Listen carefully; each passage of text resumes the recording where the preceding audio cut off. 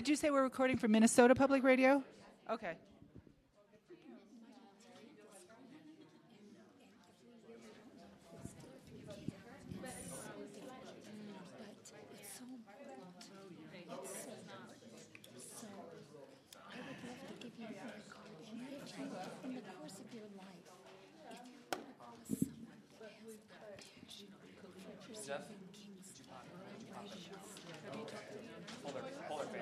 She was at Stanford with Clay Carson was her professor at one time, but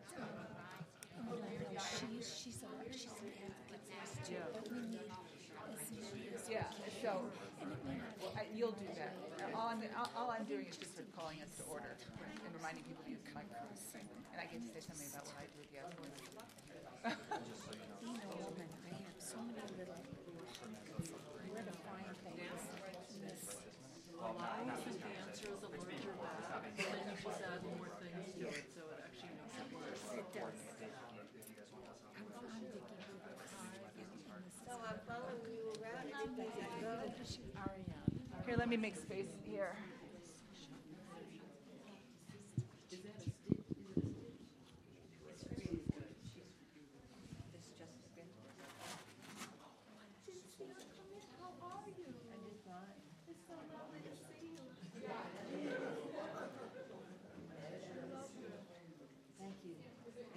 I was focused on the head and not the face.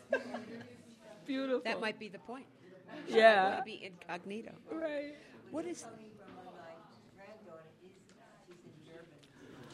Oh, were you there? Oh, so she's at the games. She's at the World Cup games. Oh, which one?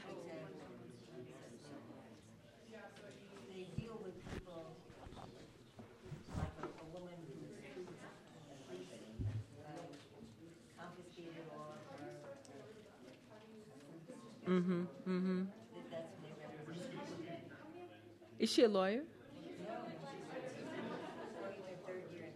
Oh, so she's doing like a internship. Oh, fabulous. Durban is...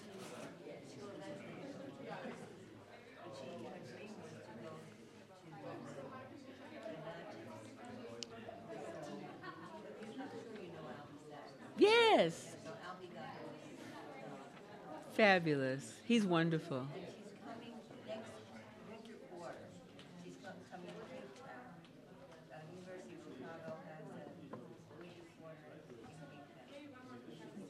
But she's not coming to Johannesburg.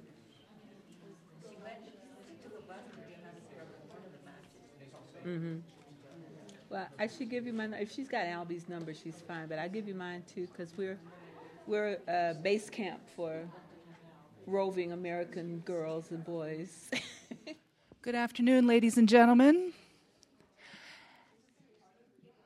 Good afternoon to everyone, and welcome.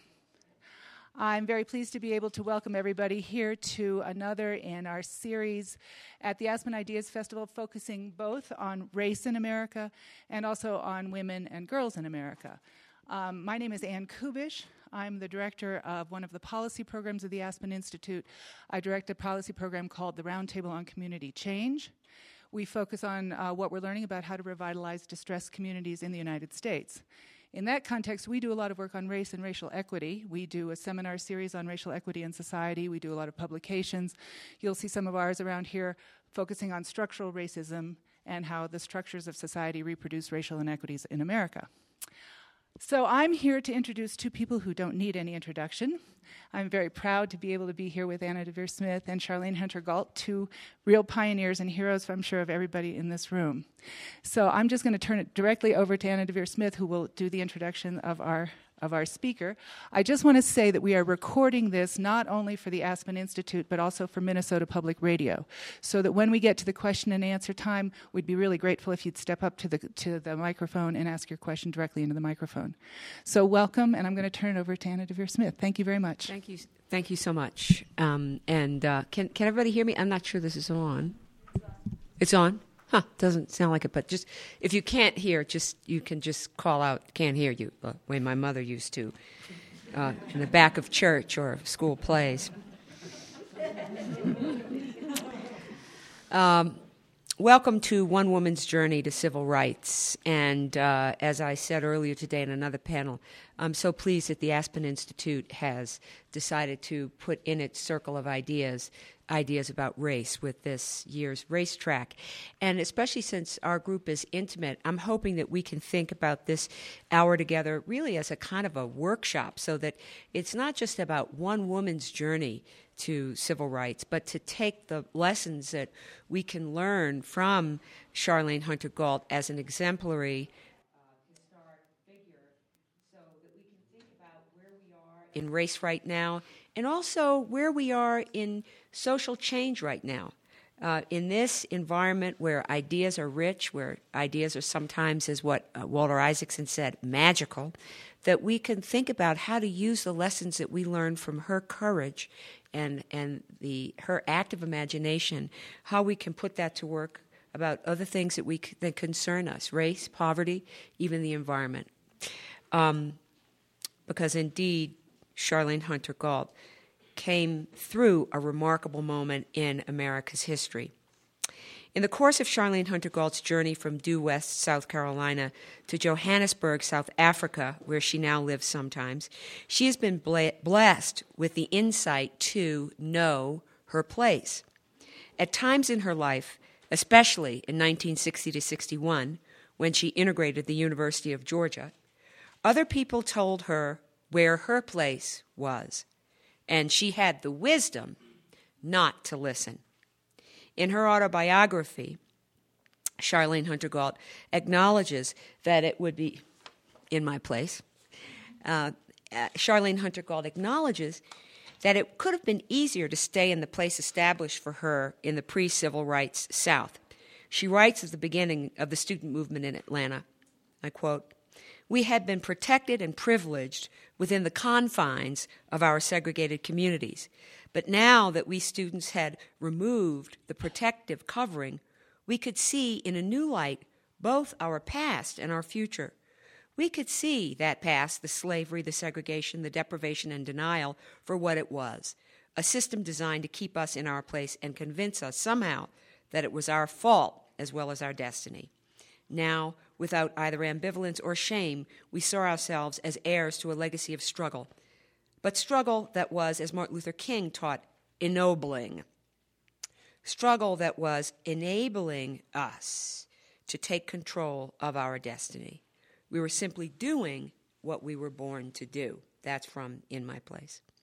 Charlayne's intelligence, sensitivity, and courage impelled her to seek out a new place for herself in South Africa during and after apartheid. She interviewed Nelson Mandela days after his release from prison in 1990. And she has been a preeminent writer on Africa ever since. I hope you saw her current piece on Zuma in the New Yorker. I even joked with her last night. I don't know. She might be ready to come back to the U.S. Anyway, throughout all this, her status as an expert on South African politics has been informed by her role in the civil rights movement in America. I recall I interviewed Charlayne Hunter-Gault twice for my series On the Road, A Search for American Character, in which I interview people and invite them to see themselves performed. And in the first interview, she had not yet been to South Africa. And the second interview she had, and she told me about how while she was in South Africa, she started to have stomach and intestinal problems, which reminded her of the intestinal problems that she had when she was in school at the University of Georgia. Hunter-Gault has written a somatic response that tells us about how deeply she felt what she did, even as brave as she seemed to be in the University of Georgia. Hunter-Gault has written that she sees the continent and the people who inhabit it through the prism of growing up black and female in America during a time of transition, if not transformation, in this country. I so appreciate Charlayne not only as a historic figure who did something that changed the very conditions of my own life and my lifetime, I also appreciate her as a fantastic cook and host, an astute observer, and maybe most of all, as a compelling writer. Charlayne has surely heeded her grandfather's advice to her father, dispensed when her father was 13 and was spending too much time in the streets. "Study words," her grandfather said to his son. If you master words, you will walk with kings and queens. And so when I first started doing the kind of work that I do in the theater, the first famous person that I had a chance to interview and portray was Charlayne Hunter-Gault. And what I remember so much from that performance, where I was terrified, I'm not going to do you for them. Although I kind of know it by heart, but I won't. I'll spare her, but I am going to tell them that. So there was so much about her that impressed me in the interview, and then I invited her to see herself perform, and she came with both her husbands. Her first husband, a white man, Walter Stovall, and her current husband, Ron Gault, an African-American man. And I was really jealous as a single woman that she had both her husbands sitting on either side. So, Charlayne, actually, I thought that I'd love us to start today with, there's so many scenes from your past and even now, and you're such a great storyteller, but I wanted you to just tell us the story of your first night in the dorm at the University of Georgia, of what happened. Wow. Well, this is what happens when you are on the stage with somebody who's known you for a very long time. They just out you. So first, let me, before I respond, thank you for that amazing introduction. Somewhat embarrassing, but still amazing. And thank you all for coming. I expected to see 5 people in this room, so thank you for being here. First night in the dorm, I was very excited about having finally reached this destination because it had taken a long time. We'd gone through the courts and exhausted what they call our administrative remedies. And finally, when we started to register, me and Hamilton Holmes, my colleague from high school, Judge Ginsburg, you'll appreciate this. The judge who ordered us in as we were registering, for some reason we've never been able to fathom, granted the state a stay of the order. So right in the middle of our registering, after having been ordered in, he granted this stay. And our lawyers, who were in Atlanta, we were in Athens, 73 miles away from Atlanta, went straight to the Fifth Circuit, I guess it was, and got, within a couple of hours, the stay overturned. Now, the judge who had ordered us into the university was named William Boodle. The judge and he granted the stay. The judge who overturned the stay and said we had to continue to register was named Herbert Tuttle. So the headline, Elbert Tuttle. So the next day, the headline in the newspaper was, Tuttle Boots Boodle. So we got a kick out of that. And the University of Georgia, being Southern, required that the women, the girls, stay on campus. The guys didn't have to. So Hamilton stayed with a family in town, the town of Athens, a black family who owned the restaurant. And I was on campus. And the students, I never have really known how many students actually were opposed to us being there. But there was a critical mass that came and demonstrated outside of my dormitory that evening. And they shouted all sorts of things. We're not allowed to say the N-word anymore, but they were shouting, kill the nigger. I didn't say that, but that's what they said. Actually, I don't think that we should rewrite history, actually. There was a big debate at the university a few years ago about whether that should go on the plaque that they put in my dormitory. And I took the position that it should. A lot of the young black students felt that it shouldn't. But anyway, that's neither here nor there. That's what they were shouting. And they had put me in a room. The university did everything it could to prevent maximum integration, or should I say desegregation.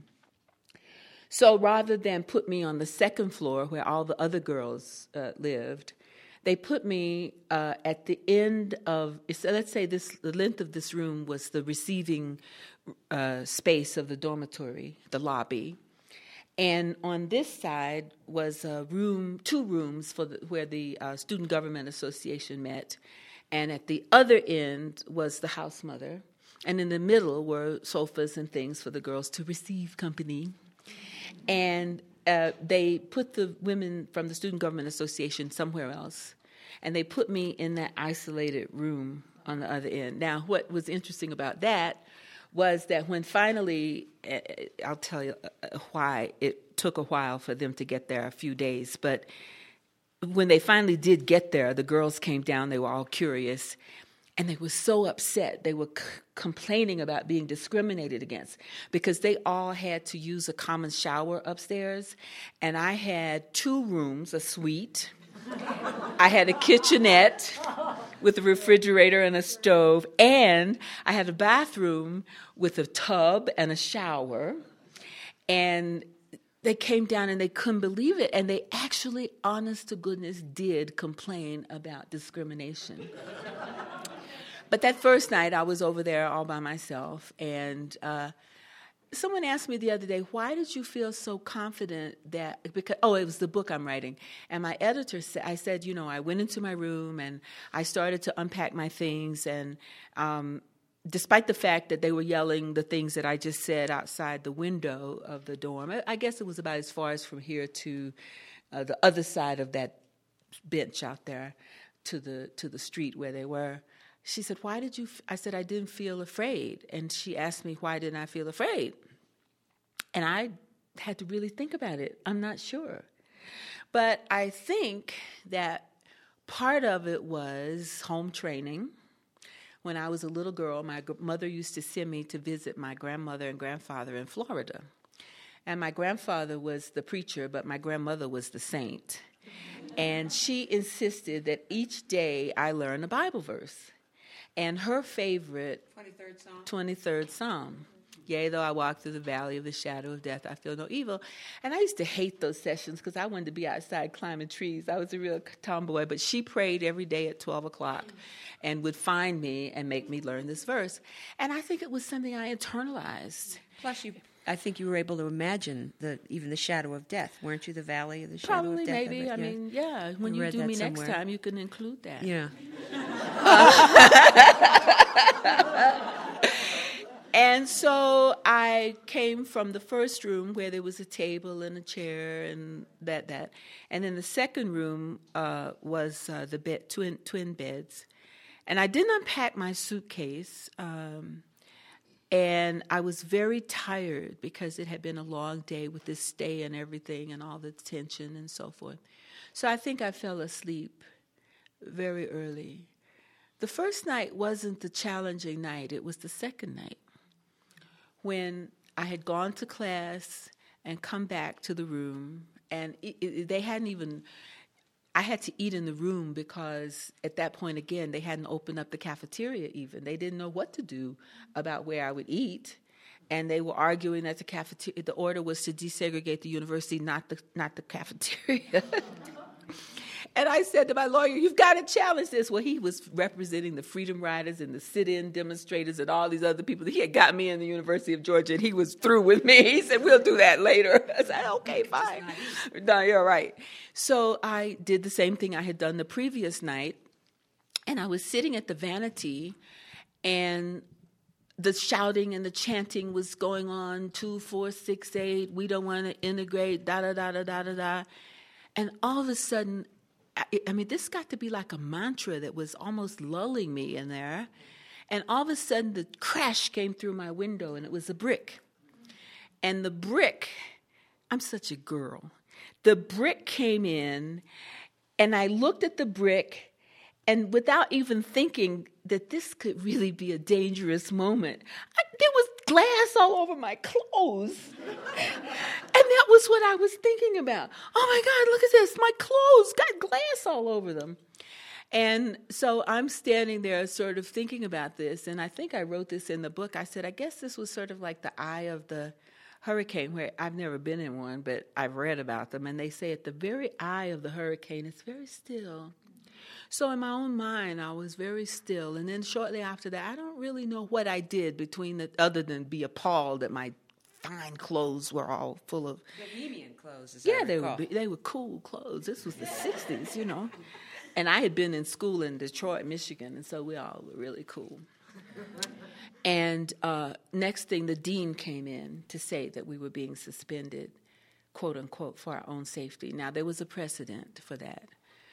This had happened with Autherine Lucy in 1956 when she applied to the University of Alabama and was ordered in. And they had the same situation where there was a riot. They took her out, quote unquote, for her own safety.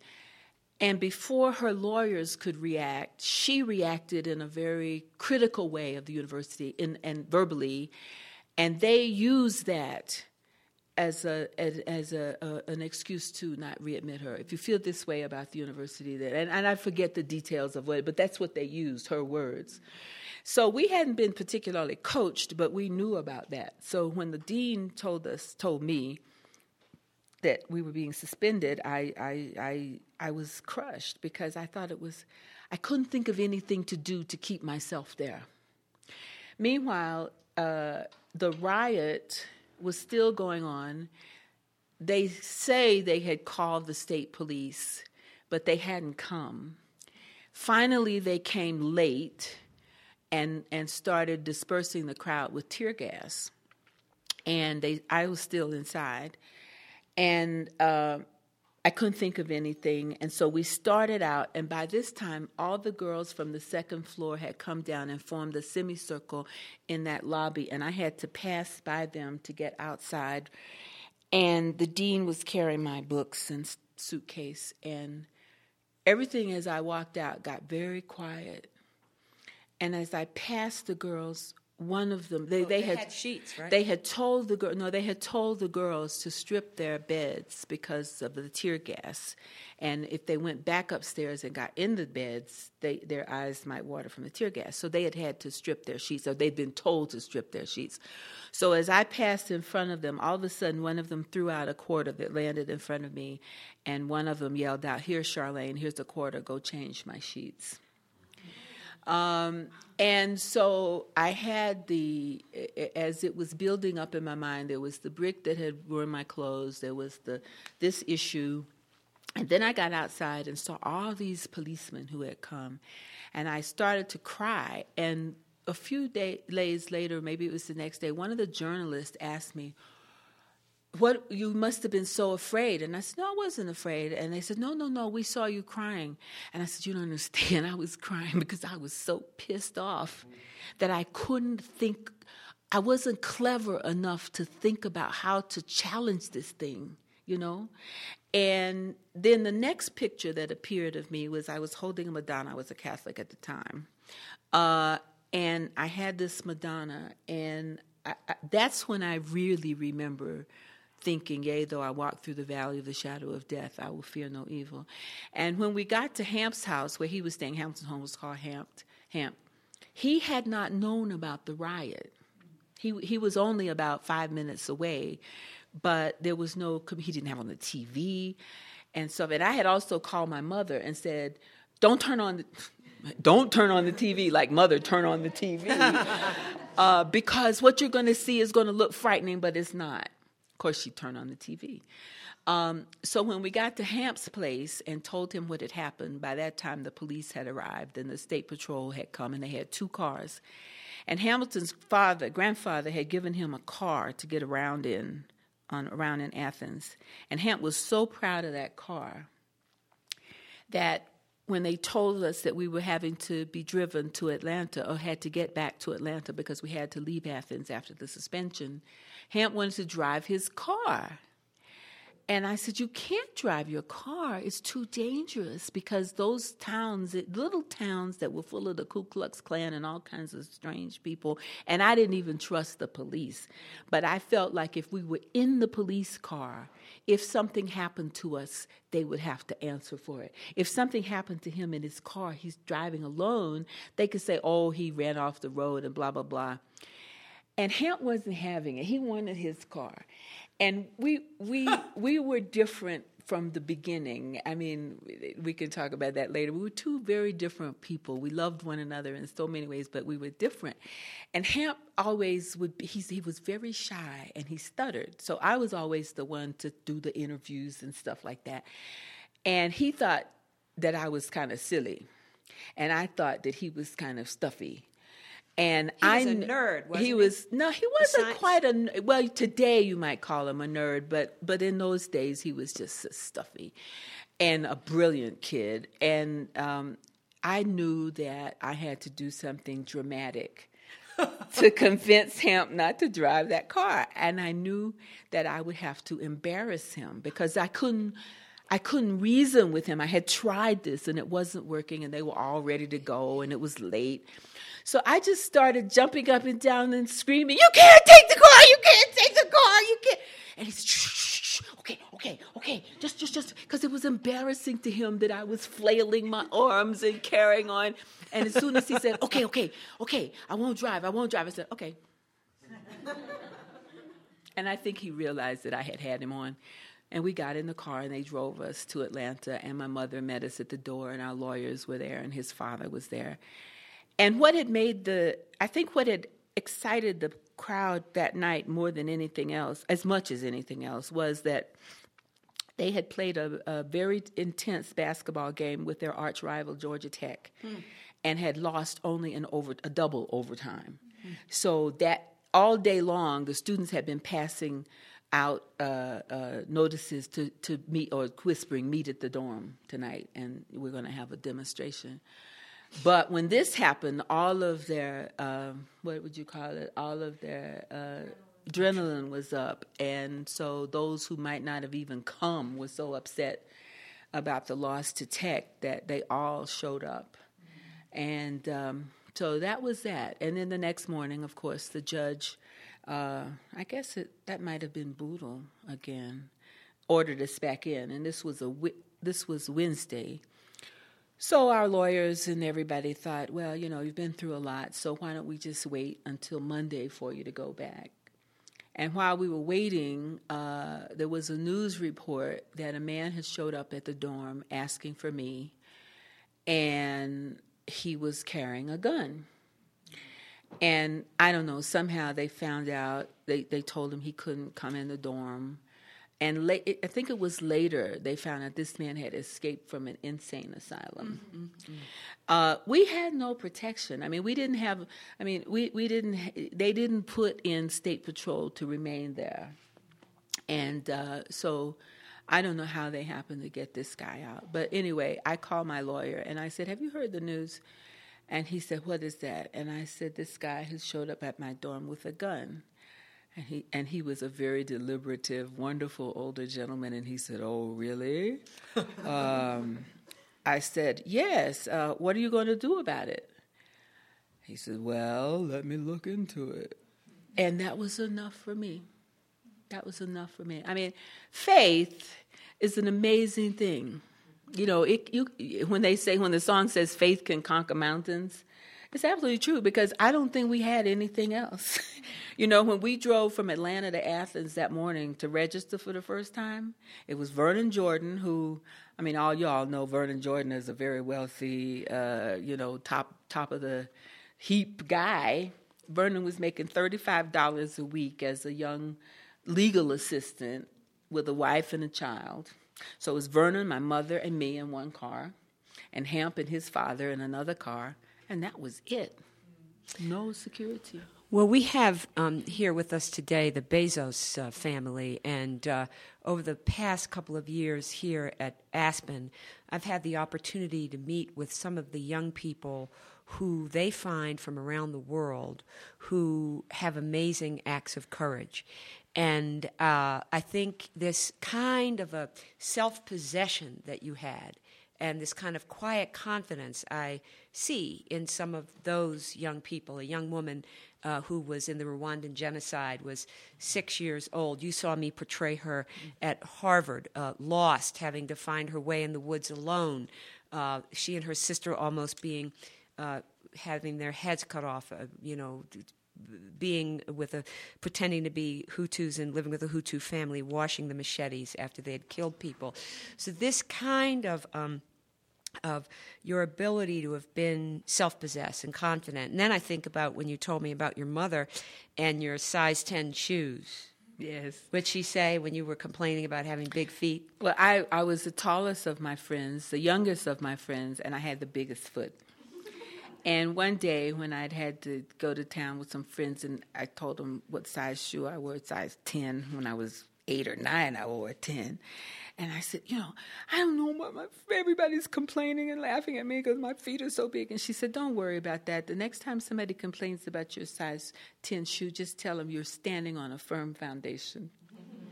It was so amazing how, one of the things I said about segregation, and I heard this, it's funny because we don't want to say we want to bring back segregation, but we need to re-examine some of the values that we had in those days that helped us through those trying times because, when our parents and our teachers and the adults that we dealt with in church couldn't give us first-class citizenship because they didn't have it themselves, what did they do?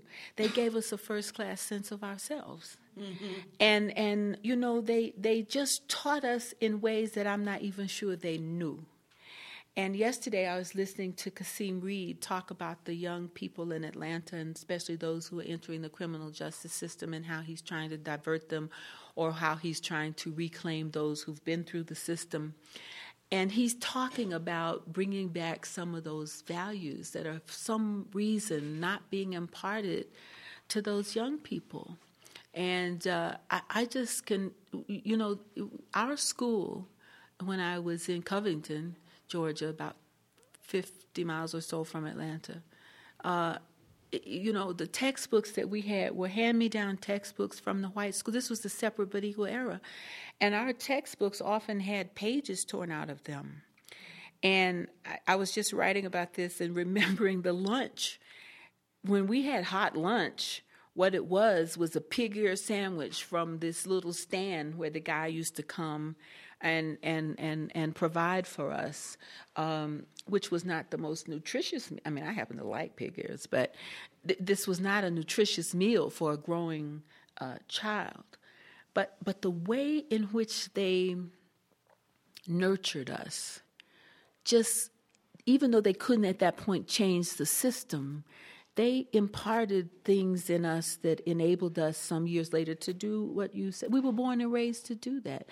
And I often think of this. Can I tell this story? You can tell any story you want. I tell the story about their unconscious, I'm sure it was instinctive. The black community once a year would have a fundraiser to help make up for the deficits of our separate and unequal elementary school. And everybody in the community would participate. The hairdresser, who was my uncle's girlfriend, and the numbers runner, who was somebody else's boyfriend, and the people, the deacons in the church, they all would pitch in. And this particular night was so exciting because whichever family raised the most money, their child would be crowned either the king or the queen and get a bull of a watch and so forth. So this particular night, I think I was maybe in the 4th grade, I was so excited, and my grandmother and my mother were over in the corner, and they had these little white linen handkerchiefs with all these little pennies and nickels and dimes, and they were over counting and stacking so they could tally up how much they had raised. And then when the totals came in and the principal got up and he said, the family has raised the most money is Mrs. Hunter, and our new queen is Charlayne Hunter. And they came over and they gave me this bull of a watch and this diamond tiara and put me up on this throne. And I said, the funny thing about that was that for the next few days, my friends found me totally insufferable because I was walking around, I'm the queen and you have to pay obeisance to me. And, then years passed and I forgot about that. And then the day that I walked onto the campus of the University of Georgia, and those kids were yelling, "Nigger, go home." Wow. I said, I was looking around for the nigger. Where is the nigger? Wow. I said, because I was wearing my tiara. I knew that I was the queen. And so that kind of thing never even touched me. But you see, the point is this, that they did things to bolster our confidence that probably they didn't even realize. Maybe they did. You mean your parents? The community. The community. Hillary Clinton always talked about it as an African proverb. It takes a village to raise a child. Right. And who was it? It was Ogletree yesterday who talked about or maybe it was Kasim, who talked about how when they were growing up, if they misbehaved, anybody in the community could take them on, beat them up, spank them or whatever. And it was a village that raised these children, and everybody was on the same page because everybody was equally discriminated against, although they didn't focus on that aspect of it. They just made our lives the best that they could under the circumstances. But I wonder if it was also, and I wonder if you see this in South Africa or other parts of Africa, I wonder if it's also, that old song, The Blood-Stained Banner of Struggle, the integrity in struggle, the dignity in struggle that we sometimes forget about in a winner-take-all society. And I wonder if, to some extent, the very people who hated you, if your enemies, in fact, also gave you a greater sense of confidence and a greater sense of what you were trying to do. They didn't exist. They didn't exist for you. No, they didn't exist. That's what I meant by we were protected within the confines of our segregated communities. Now, of course, when we went downtown, we had to eat before we left. My mother is very fair. And we'd go shop. Your great-grandfather was white, right? Mm-hmm. And we'd go to shop in the stores, and we'd be standing there looking at something at the counter, and the white sales clerk would come over to my mother and say, "Can I help you?" And my mother would say, "Oh, no, it's my daughter." And, there would be this well, what do I do now? I did, So but we rarely ventured out of the community.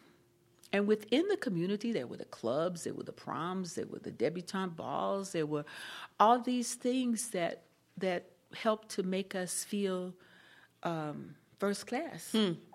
So they kept us, for the most part, out of these situations where we could be compromised. I mean, of course, we encountered them, but they made up in so many ways, and I think that's been true historically. How did people survive the Middle Passage? I mean, many didn't, but many did, and they got here and they kept on. They never succumbed to their circumstances. They kept on fighting their circumstances. Last night you remarked on how remarkably. Well, it's two remarkables, but you spoke last night about how violent. You said, "I forgot how violent this country was," and you talked about the person with the eye. That's such a graphic image. Yeah. Well, I'm writing a history of the civil rights movement for young readers, and I've written it actually, and even I had forgotten a lot of the things, and even some of the things I didn't know about, because while the movement was going on over here, I was over here trying to get through the University of Georgia. So I would come home on the weekends, and my friends who were involved in the sit-ins and being arrested and so forth would tell me things that had happened, but I didn't know about all of the things that were going on in Birmingham and Selma and all these places, unless they were covered in the news. And, for a long time, the movement was invisible in the media, and there came a time when we got more and more of those stories, but half the time I was preoccupied with getting through human biology and not paying a whole lot of attention. So some of the things that I encountered in my research for this book were things that today just made my jaws drop, like yours did last night. And one of them was about these freedom riders, and they got to a town, and I can't remember now whether it was Birmingham or Anniston, Alabama, but the Freedom Riders started out from Howard University in two buses. One was the Trailways and one was the Greyhound, and John Lewis was among them, and a white guy named John Zweig, and they rode their wheels before they left because they were realistic about what they were going to be facing. And they get to one of these towns, and they went to pray, or they might have gone to, I can't remember now the precise details. They were either going to try to register to vote or use one of the restrooms or something, but they were attacked by this white mob. And one of the white guys, and I think it was Jim Zweig, talks about how one of these vigilantes grabbed him and stuck his finger in his eye and pulled the ball of his eye down over his cheek. And he said the only way he salvaged his eye was to twist a little bit in a funny way where the guy lost his grip and he realized he had saved his eye because he heard it go back up in his head. Now, I'm writing this book for young readers, and I'm wondering, do I include this? Is this too traumatic? But these were young people that it was happening to. So I've put all this stuff in there, and I'm waiting for the editor to tell me, but it was a violent time, and there's no getting around it. I start in 59 because she wanted me to weave my own story, thinking that this could help the young people identify, since they're going to be young readers too. Maybe a little bit younger, but I was a teenager. So I started in 59 in high school when I was everybody's everything, and so was Hamp, and we were very competitive with one another and so forth. And I go from 1959 to 1965 with the passage of the Voting Rights Act, because that was a milestone. And it was probably, in a real sense, the culmination of the struggle, or at least that phase of it. And every page, every chapter, there's one chapter with the kids who got bombed in the church in Birmingham. There's another chapter. I listened to John Lewis talk to Andrew Young just not long ago. Now, John Lewis is now my age. He's in his 60s.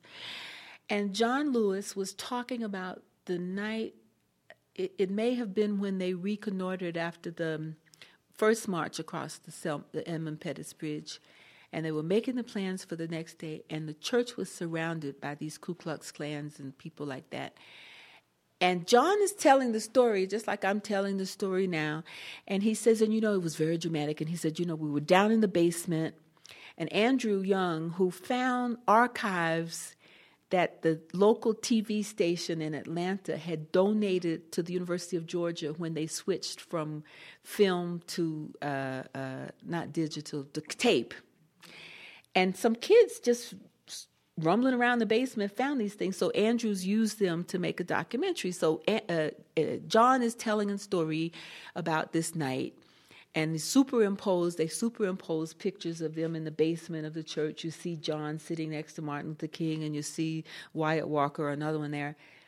And all of a sudden, this day, I guess this was 2008 or 9, John's telling the story about this, and all of a sudden he says, and we didn't know whether we were going to get out. And as he's saying alive, he just collapses and starts to weep as a 68-year-old, I'm telling my age now, but I think we're the same age. Man, it's that fresh in his memory how terrifying this thing was. And so I'm really torn now, because I want these young people to understand when Barack Obama talks about I'm standing on the shoulders of giants, he's not talking about Jack and the Beanstalk. He's talking about John Lewis, who 50 years later is still terrified when he reflects on that night. And Charlayne Hunter-Gault. Well, look, somebody said the other day my experience was unique. I said, look, it was unique in the sense that we were the first to desegregate an institution of higher learning in the South. But in a real sense, I don't feel that we were unique. And I also don't feel, even though something could have happened to us, we were not, I don't think, as exposed as those kids. You just never felt like you were on the front lines. In a way, I was. I didn't sit down at a lunch counter and have somebody come up and grab me by the hair and drag me to the paddy wagon, as some of these women did. And the women who never have gotten the credit for their role, it's always Diane the Nash. Guys, and they should get the credit. Everybody should get the credit. Right. But the women were the backbone of this movement. Diane Nash was an amazing. When they arrested John and that bunch in, I guess it was Birmingham, and Bull Connor drove them. Was it Bull Connor was in Birmingham? And drove them to someplace and drove them out of town when he took them out of jail, and left them by the side of a railroad track. They didn't even know where they were. They found, we didn't have any mobile phones.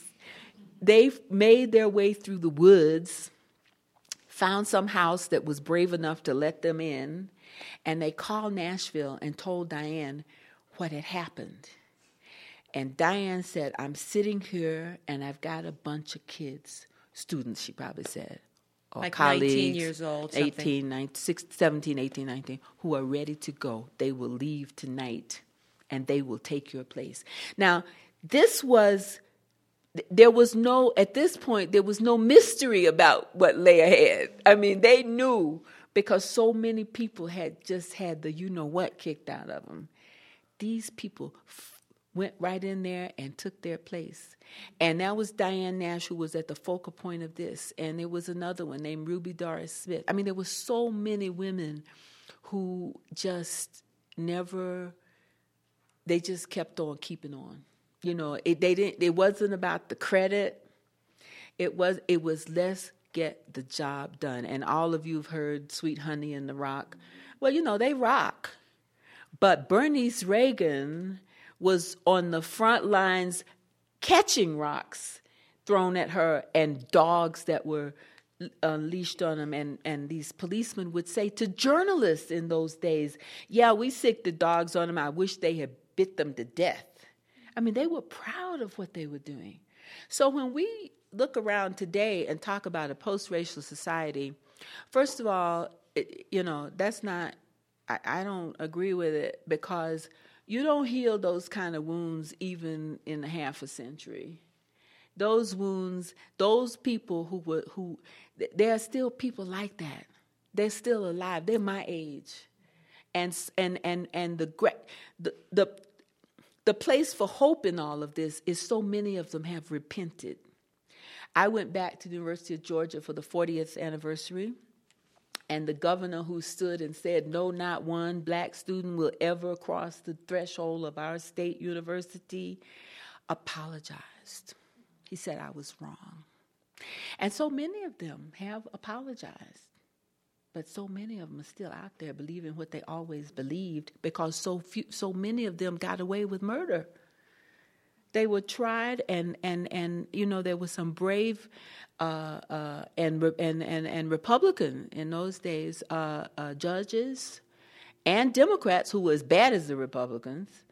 And this was why Kennedy was such a reluctant supporter of the students, because they needed the South politically, just like now.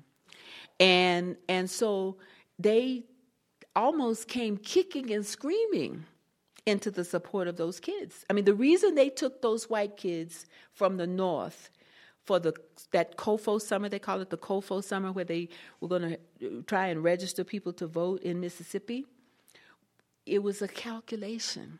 It was a cold calculation that they're not paying any attention to us black kids getting beat to death, but they will sit up and take notice if a white kid gets. And it happened. That's exactly what happened. And it tore SNCC in parts, because there were, SNCC was all of these nonviolence was a creed, was a philosophy of them, and they practiced this, and they taught them how to protect themselves and go into a protective crawl when they were having the billy clubs and things and dogs after them. So there was a true nonviolent movement all during this period where you did not fight back. And so I lost the train of my thought.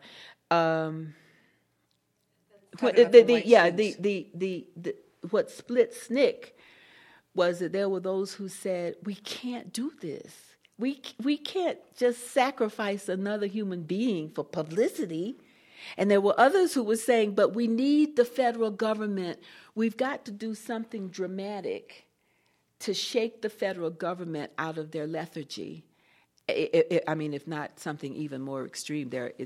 What's an even stronger word? Not lethargy. There are complete lack of.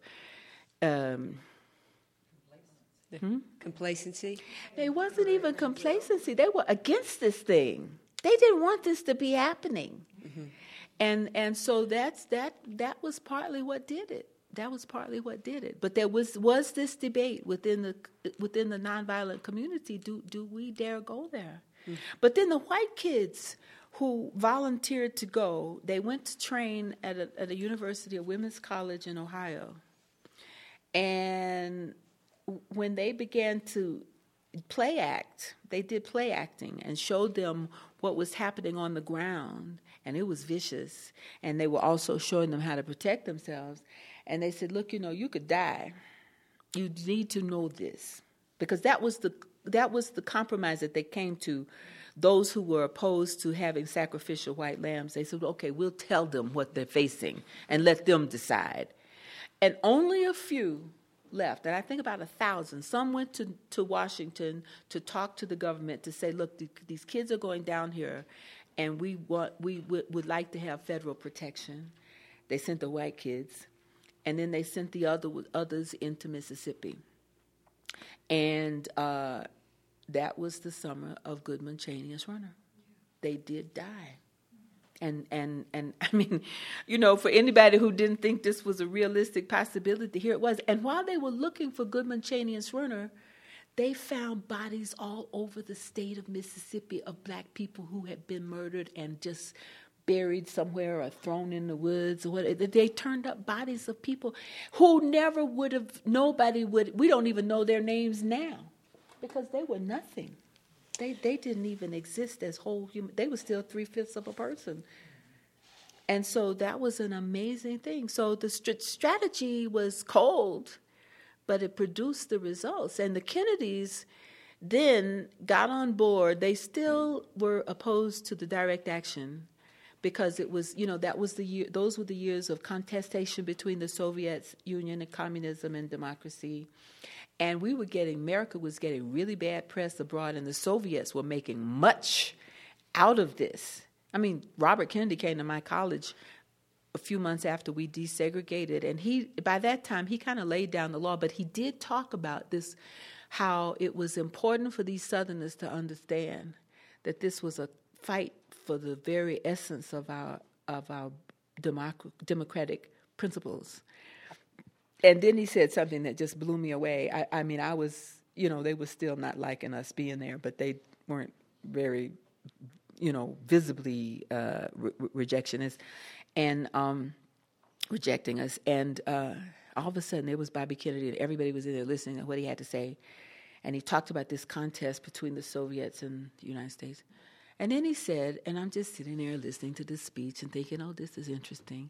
And I said, I'm wondering if he had any idea that we were there. And, there were times when, we were internationally famous, but there were times when I didn't process that. So I'm sitting there thinking, I wonder if I could get to meet Bobby Kennedy. I wonder if he even knows that we're here.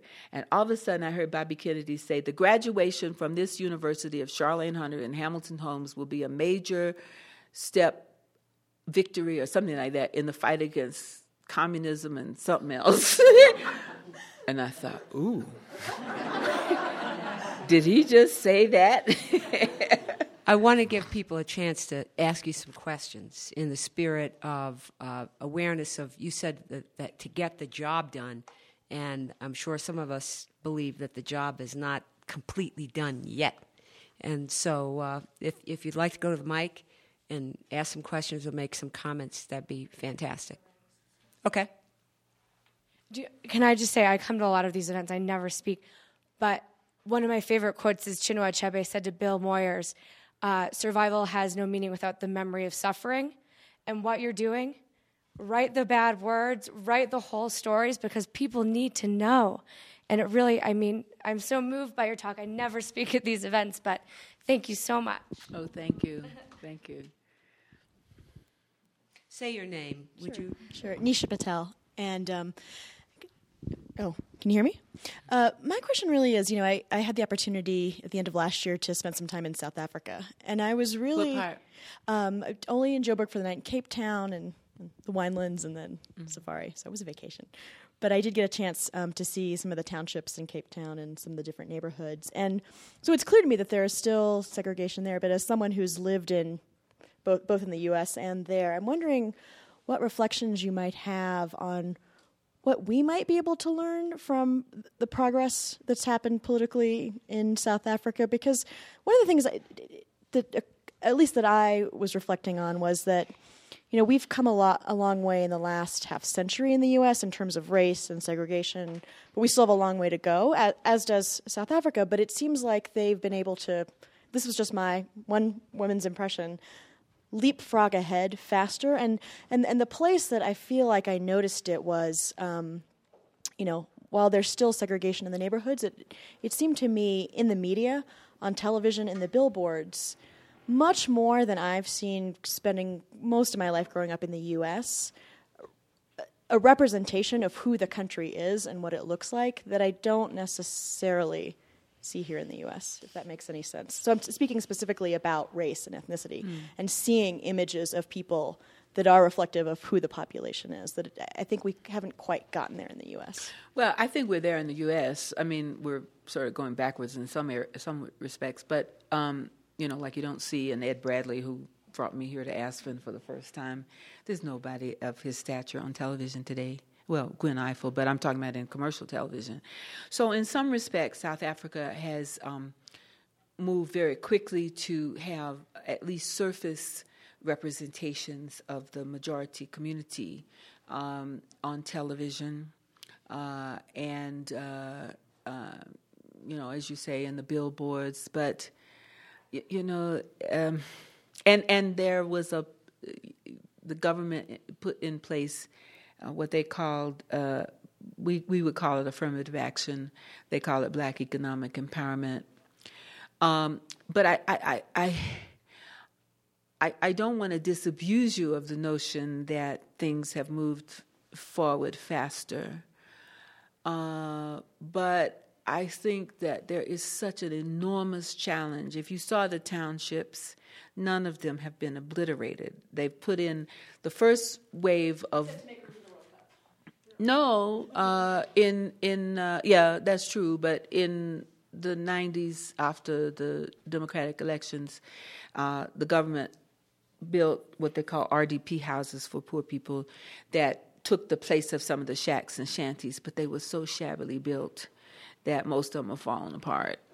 They are now trying to replace those with some better housing. But, it's very hard to compare the two. I mean, in one respect, it was color, race, that was the critical variable in the equation. But you have a different situation altogether in South Africa, where you have a black majority as opposed to here. So it's almost inevitable that even if you do a minimal amount, you're going to see more black people and Indian people and colored people in the popular representations than you have here. It did take a long time here. I mean, it was the riots of '68 and the Kerner Commission report that led to media being blamed in part for those riots by not paying attention to the simmering discontent within the black community. So it took a long time, and South Africa has moved a little bit forward faster. But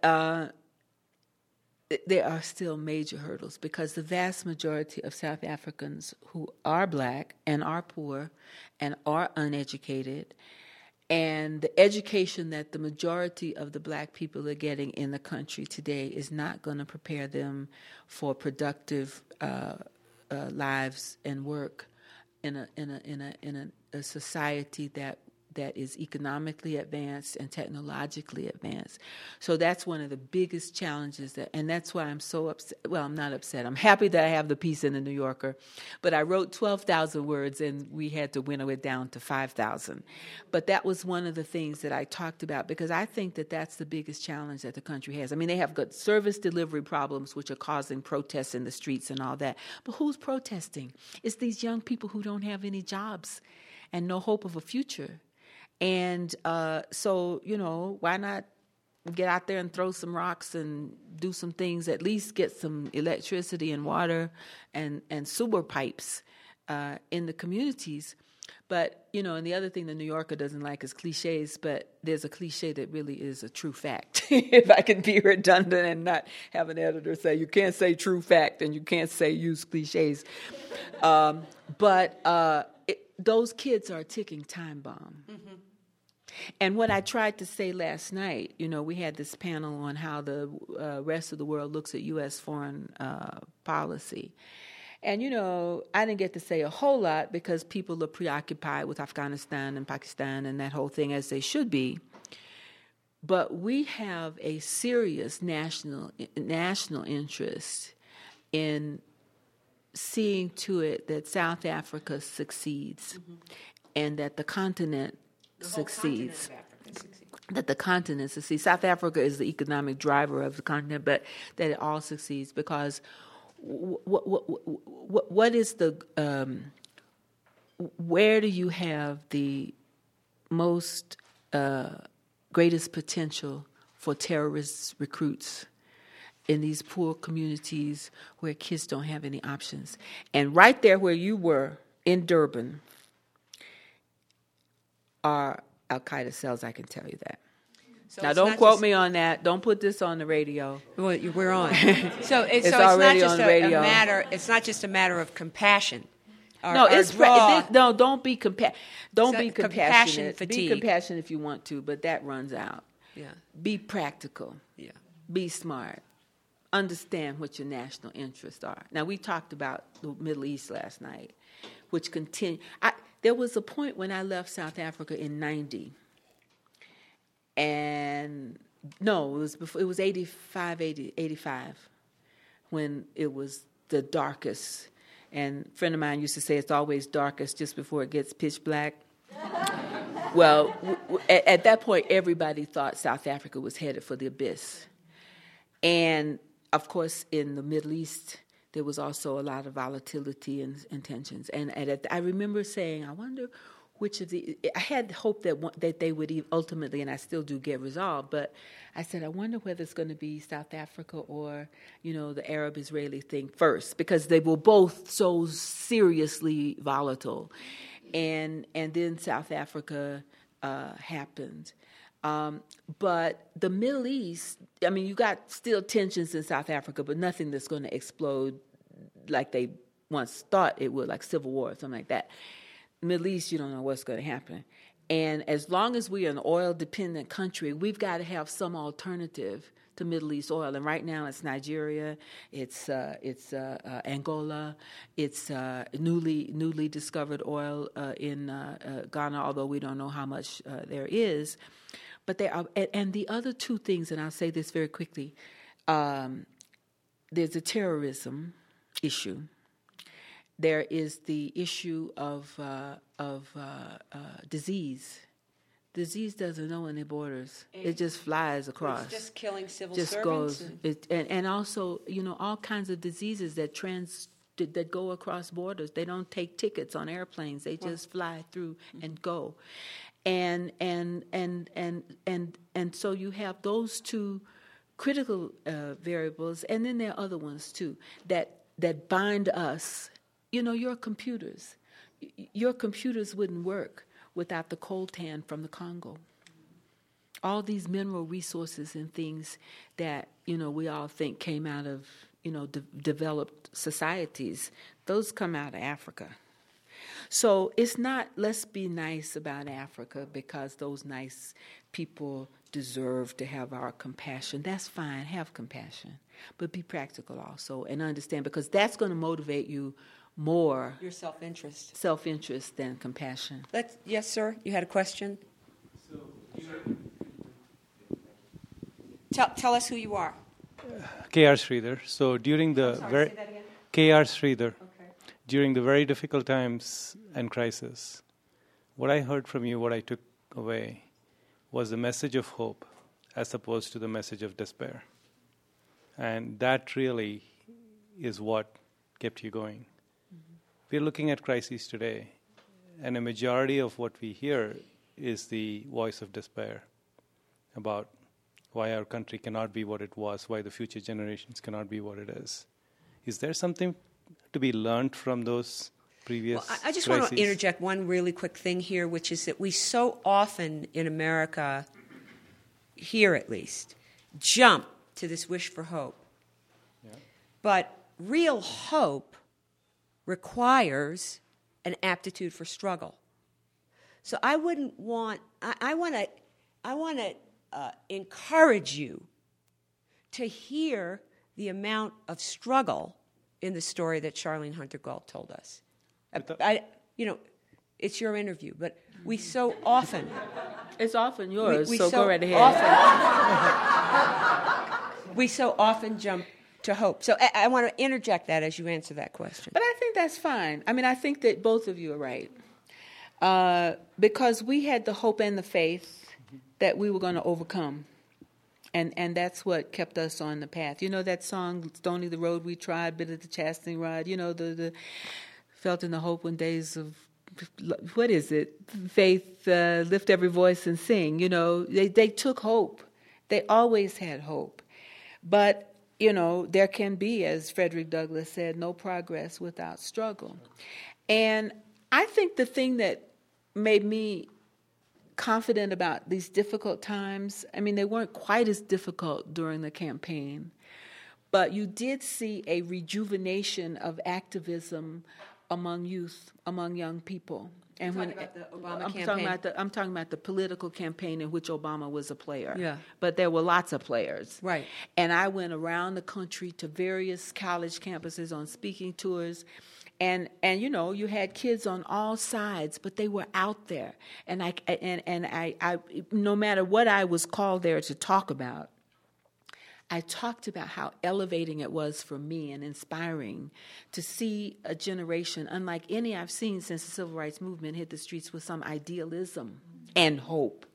So I think you're both right, but I think that one of the reasons that's driving me to finish this book on the Civil Rights Movement is to show that there can be no progress without struggle. Now, hopefully, we all use that word so wrong. I'm sorry to have done that. So don't use it like that. It's wrong. But it's entered the lexicon that way now, so I'll go to it. Hopefully, we would hope that... Study words. Study words, my grand. And, you know, I'm so sick of some of these words I hear today in the lexicon. Done. I know everybody in here says, are you done yet? I'm not in the oven. I'm not done. I'm finished. Anyway, back to my point. I'm sorry to go off on that track. But I just want to show that you have to stay hopeful. I mean, Martin Luther King said, my book is called To the Mountaintop, unless they change it. They'll do that over my dead body. But he said, I've been to the mountaintop. I may not be there with you when you get there, but you will get there. So hope drove that. Hope that we would see better days. So what we have to do now, it seems to me, in this country is, I don't know where the kids went. They went back to the books. We got to get them back out. I didn't see them during the healthcare debate. I haven't seen them in some of these recent issues. And I know it's important to study, but when I was at the University of Georgia, I was flying somewhere every weekend to give a speech. That's how I met Lena Horne. I wrote a piece about her when she died recently because somebody took me to meet her as a treat for me, and it was just so inspiring. But I did that while also studying. So, you know, and the students are so bright today, so much brighter than, Hamp finished Phi Beta Kappa. I finished. Why didn't you and Hamp ever get together? You are such a troublemaker. We would have killed one another. I mean, we were just. His grandfather promised me any car I wanted if I could get together with his grandson, but we were just two different people. Although I just adored him. He died much too early. He died when he was 54 years old, and I had successful orthopedic surgeon. Successful. He was the first black student at Emory University Medical School. And was very successful. But I think, you talk about my stomach problems because everybody used to write about how cool I was, but I was in the infirmary once a month. I didn't relate it to the stress, but I think I got it right now. I think it's the stress of this New Yorker piece. But you see, that stomach problem reminds me of John Lewis crying. Yeah. Is that these traumas that happen make their mark. Yeah. And even if we don't remember, the body remembers. The body remembers. So you have to figure out, you have to meditate, or you have to have friends. One of the things that helped me, and again, I go back to that unique thing that the guy said the other day. I said it wasn't unique. I mean, all my friends were doing it. Everybody was involved in the movement. So I had people I could talk to about what I was going through. My friends were in jail all the time. And then I started working on a newspaper that we started because the white newspapers weren't covering the movement adequately. And my friends would go demonstrate in the morning, get arrested by lunchtime, be bailed out by late afternoon, and come to this basement where we were working, put out the paper, and tell me their stories. And we shared this thing. See? So you need people that, if you meditate, that's great. I'm a loner, so I was much better to have been in this situation than in the sit-ins, although I wanted to be in the sit-ins, but the lawyer said, no, that's all they need is for you to go to jail. And then they'll say, we can't have a jailbird at our university. I wanted to do that. But I was a good person to do what I did because I don't mind being alone. And there were days when I was at the university, I would go and I would come back to my room and I would realize that for the last 3 days, I had not uttered a human sound. Nobody had spoken to me. I hadn't spoken to anybody. And I'd look in the mirror and I'd say, hey, queen. Charlayne, I have one last little question for you. I think we're at our end. As another hopeaholic, a self-acclaimed hopeaholic, Gloria Steinem, I recently heard her say that the most dangerous moment for a woman who has been abused is the moment right before she's free. And she said, we're living in very dangerous times, and so it means to me that we're almost ready to be free. And I wonder how you think about how we will move through the precarious moment that we're in. This gentleman talked about, the despair, the doom. How will we move through this one? I don't know. I mean, you just have to keep on keeping on. You have to believe in something. And the other thing is that if you step back, sure, we have challenges here, but we still are the most privileged bunch of people in the world. And I think that our hope is in keeping our young people engaged and involved and committed to something and supporting them. And I just end with this little story because I don't really know how to answer your question, so I'm basically filibustering. But because that's a really tough question. But I was so impressed with Hakeem Reed. Am I right? Yeah. Kasim Reed. I have a friend named Hakeem too, but Kasim. Kasim told this one story, and I guess part of the reason I'm so proud of him is because he's the mayor of Atlanta. And I knew him when he was a 19-year-old student at Howard protesting, and I quoted him, and he remembered it. He told me the other day. Kasim said that he got a call from Andy Young when he was running for mayor. And Andy told him, here's my phone number. You heard the story. Here's my personal number. Anytime, I don't care what time of day or night it is, that you think you're about to have a crisis or need somebody to talk to, call me. Now, this thing, I keep going back to this thing that Obama said in Selma. And I think he may have even said it, I don't think he said it at the inauguration. But standing on the shoulders of giants. You see, I was in New York not long ago, and I had a Nigerian cab driver. And when I said, he didn't look at me when I got in the cab. And when I said, I want to go such and such a place, he turned and says, NPR, I recognize that voice. He said, and you know, the foreign cab, people listen more to NPR than domestic folks. You know, they know more about the world. So he said, then he said, and this is why I'm telling this story. He said, it's so nice to see somebody your age still out there. Now, this is what I loved that. I tell people all the time, you know, I'm so happy to be this age in Africa because I'm honored as an elder. I'm respected as an elder, finally, for something. But we all have a role to play. Those of us who are the older generation owe it to the younger generation, even as they take the torch and move forward like Obama has done. We have to be there for them because they're going to reach some difficult days. And we've got to be there to tell them that this is the bridge you can cross. And I'll be waiting to grab your hand to help you across. I'm happy to have an activist younger generation, but I'm not going anywhere. I'm going to be out there. My husband is so upset that I am out here because I was supposed to be at the doctor's. And I said, no, I have to go because this is important to me. I need to meet people. It's Zora Neale Hurston. That's my motto. She had been getting ready for her great journey to the horizons. And it was important for all the world that she should meet people and they should meet her. That's Zora Neale Hurston's protagonist, Janie. And I have internalized that.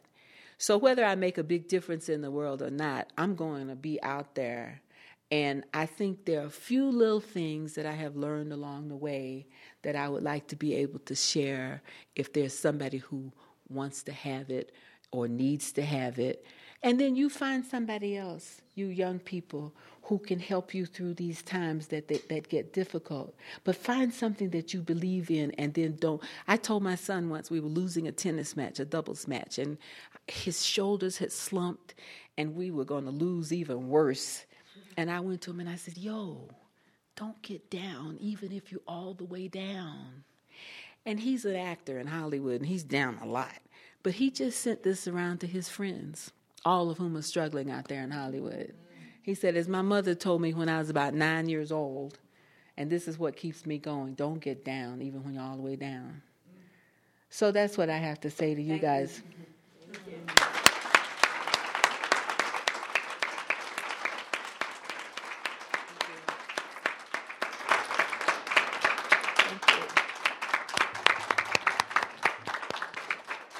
Thank you.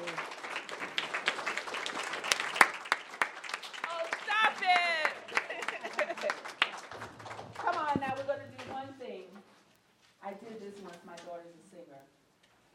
And when I was going on my book tour, and I said, okay, we're going to sing this one song, and I started singing. I look up in the balcony where my daughter was sitting, and she went like this. Ain't gonna let nobody turn you around, turn you around, turn you around. Ain't gonna let come on, turn you around. Keep on walking. Keep on talking, walking up to freedom. So now we got to be serious about this. I want to hear this one more time, and I want to know that you're committed.